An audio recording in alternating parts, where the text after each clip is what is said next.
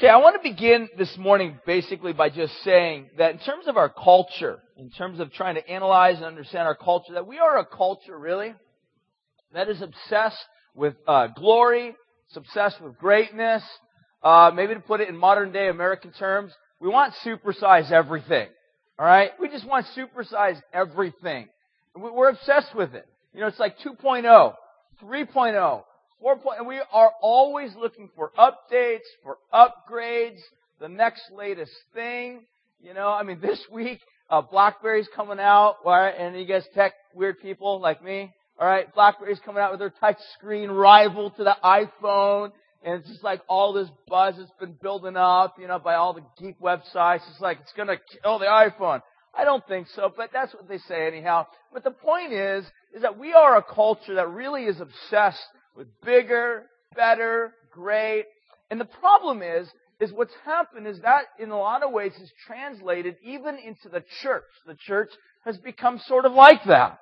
We think of our lives as being deserving of bigger, better, and really some theologians in the past have kind of identified this problem as being like the glory story. All right? If you're familiar at all with health and wealth gospel or prosperity teaching, bottom line is, that's the gist of it, is that you can have the best life right here, right now. You don't have to suffer. Life can be glorious. You can have everything you want, a big house, a well-paying job, lots of sex with your spouse, a dog, a nice white fence around your house, mortgage-free. Everything is just wonderful if you trust God, right? That's the mentality that a lot of people carry, a lot of people think, a lot of Christians sort of tend to believe. The problem is that in reality it stands completely contrary to the gospel itself. All right? So what happens is the gospel that basically gets communicated in today's world is things that really pertain to you, how you can have a better life now, how your life can be made glorious, how you can go from, bad state to better state, or even just sort of a good state to a better state. And the mentality is this: salvation comes through or by you actualizing your potential. Right? In the Christian world, it goes like this. I mean, that's Oprah's mentality, is that you can actualize your potential and you will have the abilities and the tools needed to better yourself, to self-actualize your life. In the church, it goes like this. Jesus will help you have a better sex life. Jesus will help you have a better life, period. Jesus will teach you how to get out of debt. Jesus will help you to have a better, environment. You can become a better cook. You can become a better student. All of these things. So what happens is this. The gospel no longer becomes good news, but rather it gets sort of translated into good advice. It's the means to help you. Jesus becomes marginalized, right? I mean, you're a good person, but you can do better if you had Jesus. Right? He's just an addition to your life. Take this pill, you'll do better. Right? And that's what happens. We have this culture that really is obsessed with glory, with power. The problem is that we try to avoid at all costs the cross. And here's the deal. In terms of observing this and analyzing this, there is a theologian by the name of Richard Niebuhr. He made this statement in the 50s. He was a university professor at Yale. He made this statement in terms of giving a description of the modern day, in his day, the liberal Christianity of his day, which in reality, by the way, according to my perspective, the liberal Christianity of the 50s has become modern day pop evangelicalism. Okay? Here's what Richard Niebuhr says.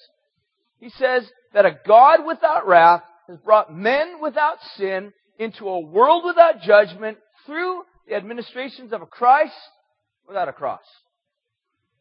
In other words, it's this idea that somehow life, privilege, authority, power, greatness can all be achieved just by self-actualizing it. We deserve it, in other words. And that's what happens in this mentality. What it does, you got to you got to get where I'm going with this. What it does is it removes the biblical angle on it, which is this. We are guilty.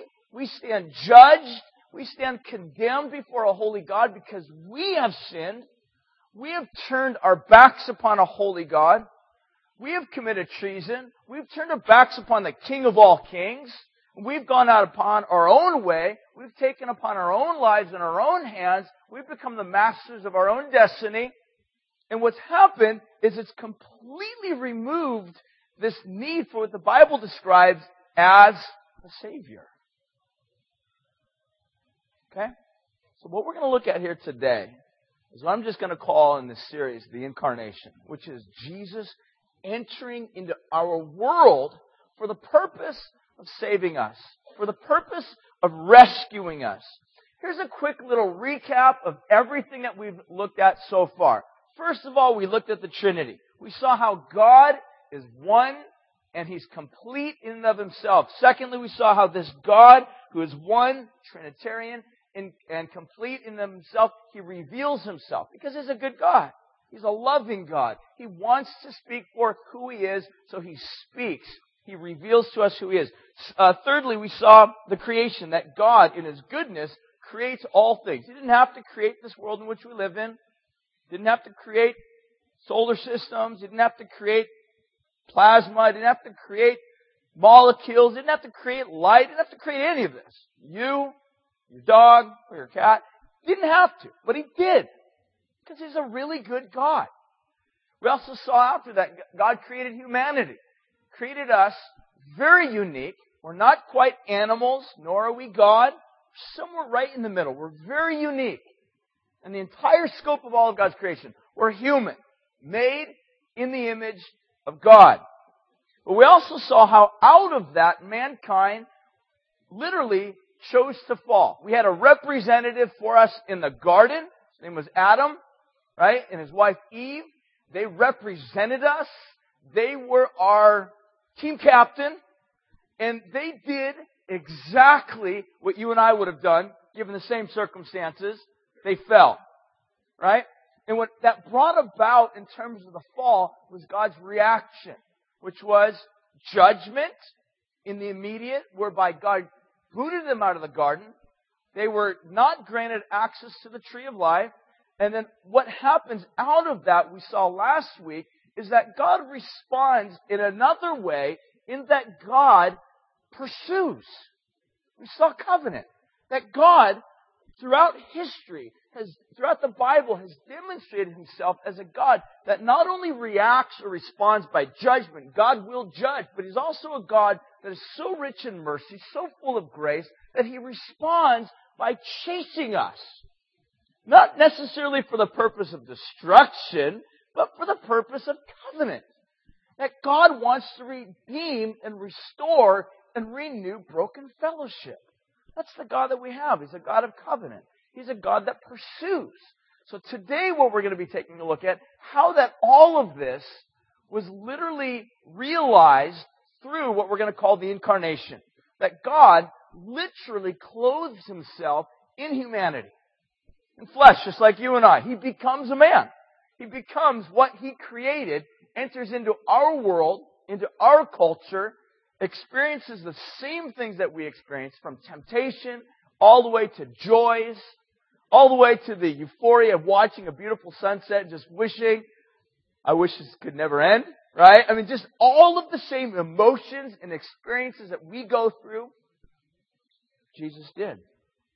And the reason why He did this, what we're going to take a look at today, ultimately is for the purpose of rescue. Jesus enters into our world to rescue sinners from the fall.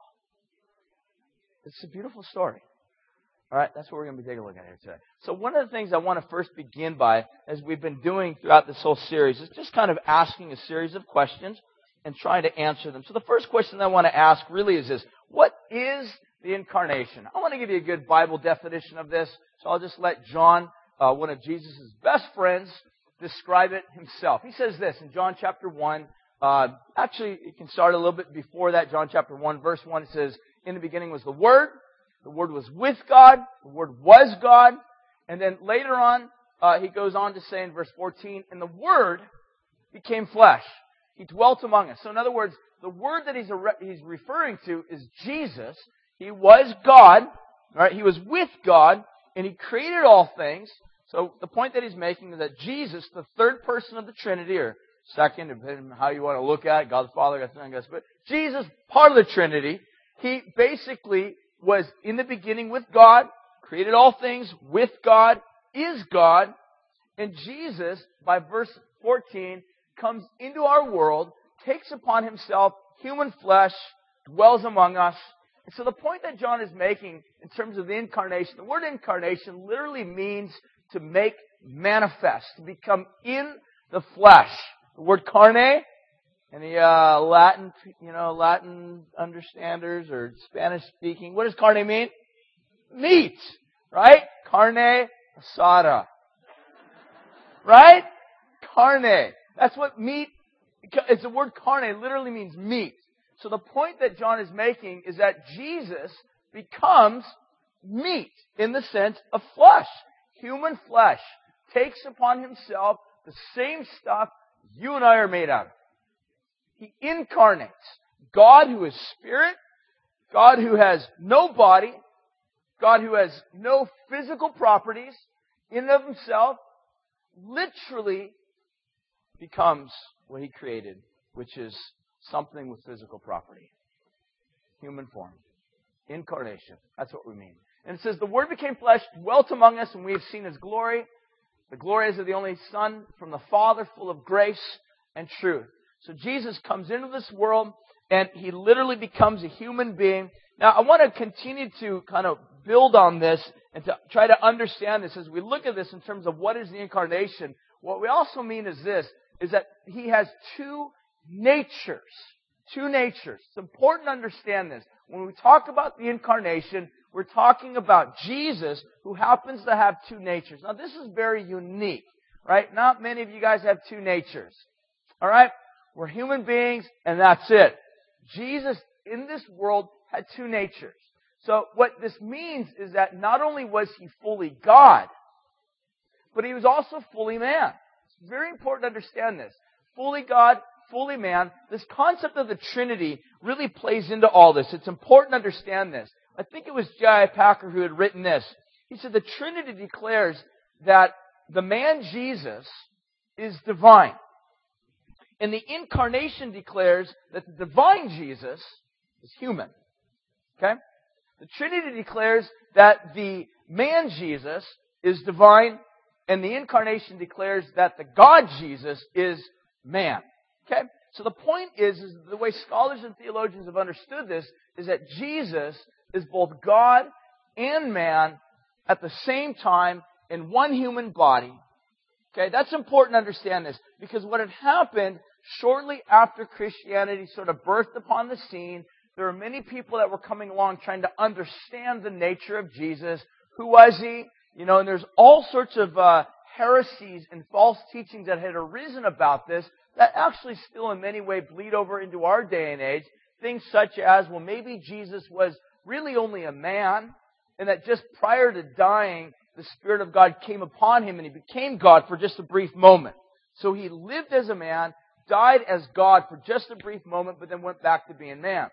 All right? There are other pictures or concepts or ideas that maybe Jesus was actually God all the way along, but He was never really man. Never really lived in a body. And in other words, it's sort of this idea that maybe Jesus had sort of a phantom body. He was kind of a spirit. He looked like He had a physical body, but He really wasn't. Right? Really wasn't.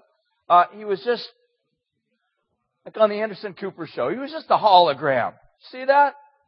Nobody saw that. All right. I was the only one that saw it. All right. Anyways, He was just some sort of like a phantom being that when He walked, no one ever really knew that He was actually a real physical being. They assumed He was a real physical being, but He wasn't. Now, John, in the little epistle of 1 John, later on talks about this. He says that if anybody denies that Jesus came in the flesh, what does he say? He's an antichrist. So this is important to understand, because if you're like, I don't make no big a deal, all right? Who cares what people think about Jesus? Well, everything matters. I mean, so much that John says, if you deny that Jesus came in the flesh, you're Antichrist. You're the opposite of Christ. You're putting yourself in the place of Christ. So this does matter. This concept of the duality or the two natures of Jesus does matter. He was fully God, fully man, and we'll get to the reasons as to why this is significant in a moment. But another thing that's important to understand in terms of this is that Jesus' incarnation also signifies the fact that his life upon this planet really was a time of humiliation. Scholars oftentimes call this the humiliation of Christ. Now this is amazing when you consider this, okay? Now I want you to think about this. There are periodic snapshots, if you would, throughout the Bible of Jesus in glory. I'll give you an example. In Isaiah chapter 6, Isaiah sees his vision. He sees God upon the throne. He's so in awe of this, he falls on his face as if to worship. And it talks about the glory of the Lord. Many people believe that this is like a pre-incarnate state of Jesus. Now, what we mean by pre-incarnate is before made flesh. Right? Before Jesus actually took upon himself an actual physical body, Jesus always was. He always existed. Right? 2,000 years ago, God did a miracle. He steps into our time, takes upon himself human flesh and bones, lives among us. But before that, he always was. Okay? It's important to understand that. So John sees this pre-incarnate state of Jesus glorified. There's angels on the throne worshiping, or angels around the throne worshiping him, singing praise to him, singing holy, holy, holy, choruses that are just phenomenal. I would imagine in other descriptions of the Old Testament, there were colors, like colors you can never even imagine. Now think about it. You know, if life was all black and white, it'd be pretty boring, all right?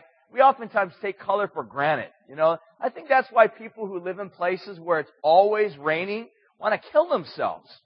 There's just no color. I mean, it's lifeless. You know what I'm saying?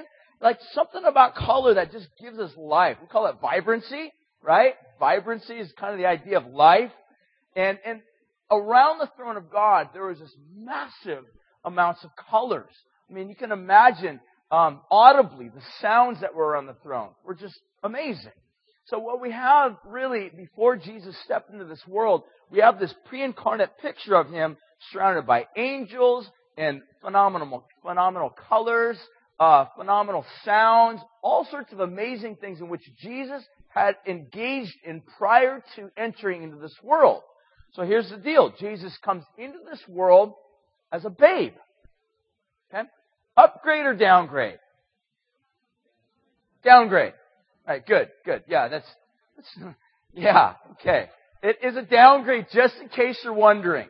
All right? Think it this way. Massive mansion, beautiful house with servants. All right? That's heaven. Earth, think rundown trailer park in Oklahoma. All right? All right? Jesus is in heaven, in paradise, steps into our world, downgrade. All right, downgrade. That's exactly what Jesus does. That's part of the incarnation. So think about the incarnation in terms of a downgrade for a specific purpose. Don't miss this. He doesn't step into our world just to check things out. He doesn't need to. He's got a perfect bird's eye view of everything. There's one reason why he steps in this world. We'll look at it in just a moment here. But in short, it's a rescue mission. It's a rescue mission.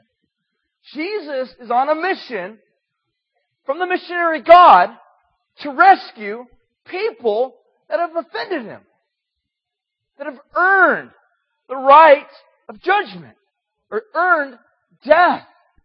Okay? Don't miss that. Because if you miss that, then the concept of Jesus stepping into our world doesn't make a whole lot of sense. If it doesn't make a whole lot of sense, nobody will honor him and worship him for what he did. And that's part of the gospel. It's recognizing how great our God is, that he would actually humble himself to save us, or at least deserving. All right, so the next question I want to ask is this. What was Jesus' life like? Obviously, he comes into this world, takes upon the form of flesh and bone. What was his life like? Okay, here's a couple examples. I want to read a few of these things to you. We'll look at them in just a moment. What was Jesus' life like? Matthew chapter 1, verse 18. I'm going to read you a little bit of the story here. It says this. Now, the birth of Jesus took place in this way. When his mother Mary had been betrothed to Joseph, before they came together, she was found to be with child from the Holy Spirit, and her husband Joseph, being a just man and unwilling to put her to shame, resolved to divorce her quietly. So what happens is his mother, she was betrothed to Joseph. This was a very strong form of engagement. In fact, it was so strong a form of engagement that in order to actually break off the engagement would require a bill of divorcement. It's almost the same idea of being married in our culture here today. So you don't just sort of walk away from it, act as if it's no big deal. Joseph was in this relationship, covenant relationship, to be married with her. He finds out she's pregnant. All right? She's a very young girl. Some scholars believe between ages of 13 to 16 years old. And she's found with baby. All right? She's got a baby. And Joseph realizes, I ain't the dad. All right? This ain't okay. You know what? We've never gone there before. What's going on? And so he's frustrated. In fact, in that culture, you have the right to kill your wife or your betrothed wife to be if she is found with child that's not yours. All right? It's basically the way the culture worked. So what happened was Joseph decides to divorce her secretly. Why? Because he loved her. You understand that? I mean, he was a man of great honor. He could have killed her. He had every right to do it, but he doesn't. He actually says, we're just going to part, go separate ways, because I love you. I don't want to kill you. I care too much about you. So what happens, it goes on.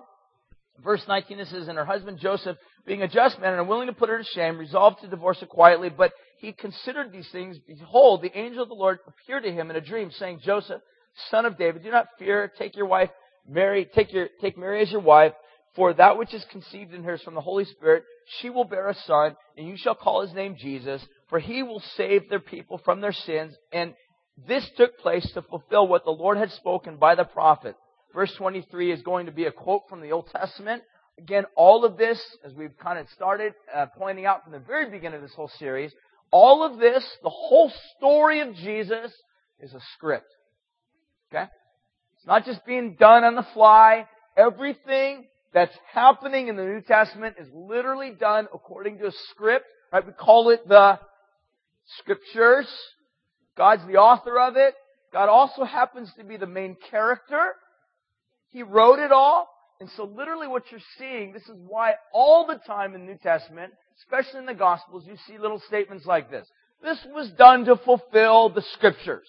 All right, it's basically some dude on the set saying, hey, just stick with the script. All right, that's what's happening. He's like, this was done just to stick with the script. That's what's happening. So he says, Mary conceived a child from the Holy Spirit just like the script said. This is going to quote from the Old Testament, verse 23. Behold, the virgin shall conceive and bear a son, and they shall call his name Emmanuel, which means God is with us. And Joseph woke up from his sleep. He did as the angel of the Lord commanded him, and he took his wife, and he knew her not until she had given birth, and he called his name Jesus. So Jesus was literally born of a virgin. Does it matter whether or not Jesus was born from a virgin? Yes. Yes. Sometimes people are like, does it really matter? The answer is yes, it really does matter. Yes, it really does matter. See, what's happened is liberal scholarship came along in the 50s and started challenging this. Okay? Now you got new speakers today, new pastors today that are just like, does it really matter? Is it that big of a deal? All right? Yes, it really does matter. Yes, it really is a big deal that Jesus was actually born of a virgin. Why? Because it's fulfilling a script. Okay? It's fulfilling a script. If it didn't fulfill the script, or it went off a script, that's really bad. Alright? It shows that God's not sovereign. It shows that God's really not in control. God has said, I wrote the script, everything is going to go according to plan. Jesus was born of a virgin. One of the things that we see is that Jesus started his ministry at age 30. How do we know about 30? Well, there's a couple of indications of that in the New Testament. But most importantly, Numbers chapter 4, verse 3 says that for a priest, when he begins his ministry, guess how old he is? 30. So if you ever wonder, like, why did Jesus live at home till he's 30? If you're here, you're like, I'm going to follow Jesus' example. That's called being lazy in today's culture. Back then, it was just called being a Jewish rabbi. All right? So Jesus says, I'm going to go and be a teacher. I'm going to be a priest. So at age 30 is when the priest basically said, we're going to begin our ministry. So you had a window from about age 30 to age 50 is what Numbers tells us. So Jesus starts his public ministry at age 30. We're also told in Matthew chapter 3 that Jesus was baptized by his cousin. Jesus goes to the wilderness. He had a cousin named John the Baptizer. He was a preacher of righteousness. He lived out in the wilderness, kind of a crazy guy. But a lot of people enjoyed his ministry. They came out, they repented. It was really sort of the beginning stages of a mass revival that was happening. Jesus goes out to his brother in Matthew chapter 3. He says, I want you to baptize me. John's a little troubled by that. He's like, you're perfect. You don't need to be baptized. There's other people do. Jesus says, no, I got to be baptized so that I can fulfill all righteousness. And this is Jesus' way of saying, look, I'm beginning my ministry, but most importantly, I want you to understand that I'm doing my ministry as a representative. Of whom? For a new race of people. For a new race of people. Jesus is the last Adam. He is a new representative. He is the representative. And he's saying, I'm going to be identified with the people that I'm going to represent, that are going to be following after me. So this is baptize me. We're told that Jesus gathers 12 men to be disciples, and we've kind of pointed this out throughout our study in John. But this was not a unique thing.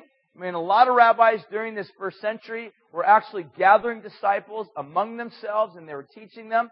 But what is unique is that Jesus gathers 12. Why? Jesus is starting a counter-temple movement. He's basically sending messages to the world around him. We're starting a new Israel. Israel's starting over again. Israel has not been what Israel should be. We're starting a brand new Israel. So what does he do? He gathers 12 disciples, representative, obviously, the 12 heads, 12 tribes of Israel, gathers these guys.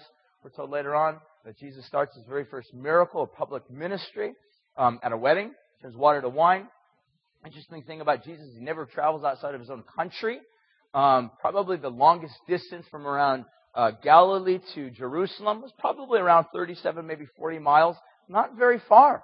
So when you consider that, Jesus did not travel that much throughout his life at all. Never goes outside of his outside country. I mean, he goes to Samaria, which is sort of like another country, but it's really not. It's within the same region. Jesus never writes a book, never goes on a talk show, never sets up a web page, never does any public type, massive crusade, healing type stuff. He's just a very humble man who gathers a bunch of people, teaches in synagogues, teaches in open places. He performs miracles, healings, exorcisms. Ultimately, what happens is Jesus begins to teach and communicate. One of the main things or messages that he communicates is that he happens to be Israel's long-expected Messiah. And what happens, I also want to separate this, because Jesus then goes on to communicate that he is also Israel's God. Really important. I think sometimes for us, 2,000 years of history go by, we think Messiahship also means deity. Not so in first century. We think Jesus, when he says, I'm the Messiah, that also means I'm God. That's not what it meant first century.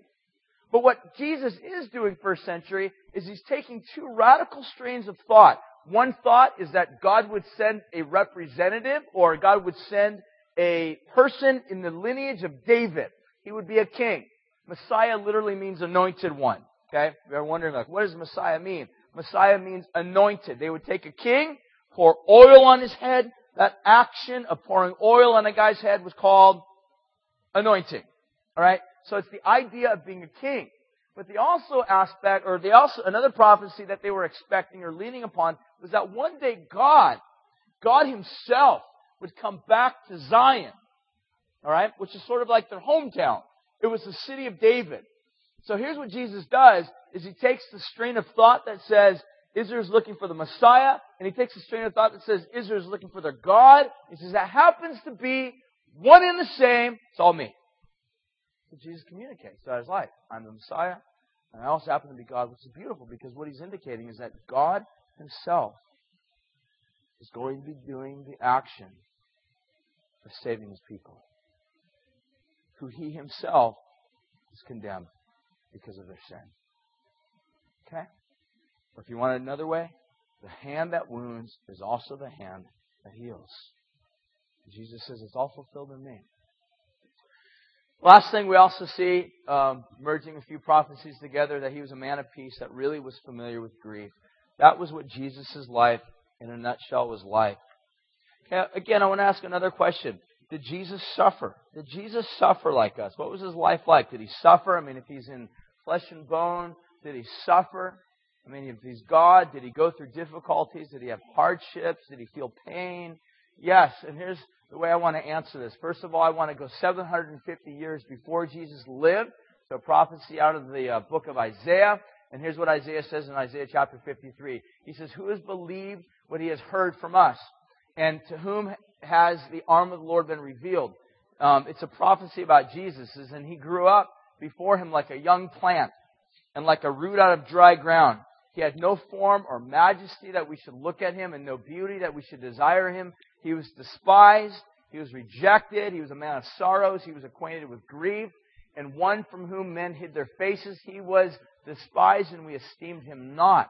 And so the issue is this, is that did Jesus suffer? Well, Isaiah seems to indicate very clearly that whoever would be the Messiah, whoever is fulfilled in this prophecy, would definitely suffer, and suffer tremendously. Okay?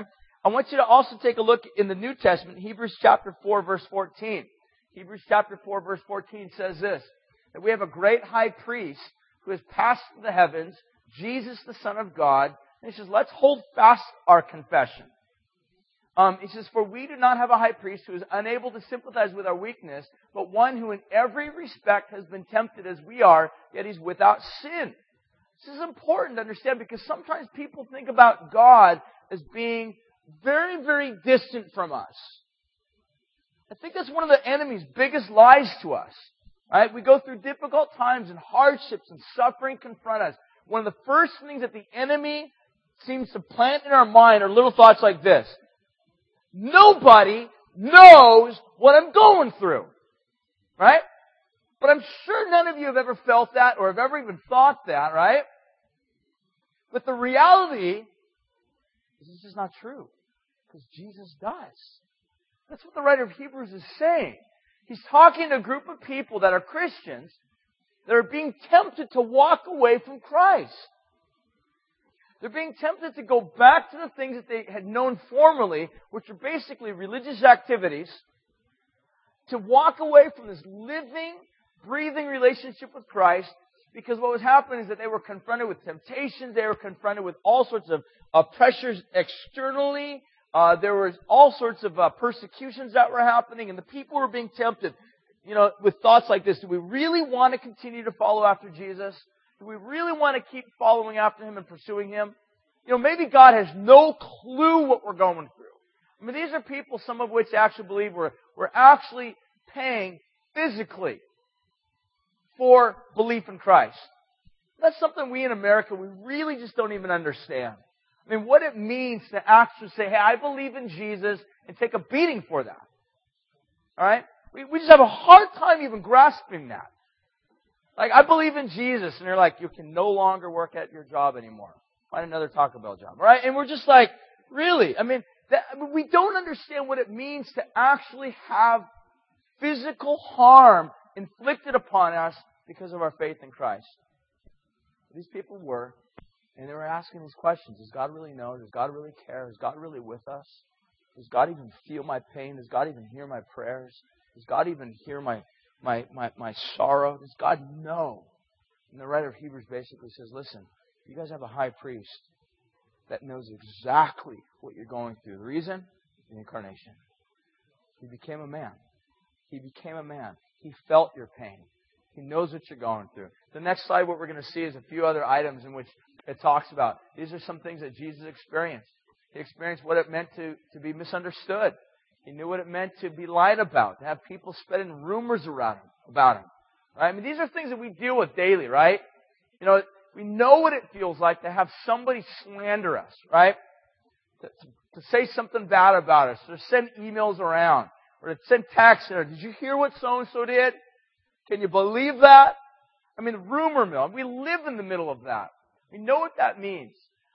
Jesus knew what it meant to be tempted. He knew what it meant to be separated from those that He loved. He was living really in the sense of feeling the pain of what it means to have someone that he loves die.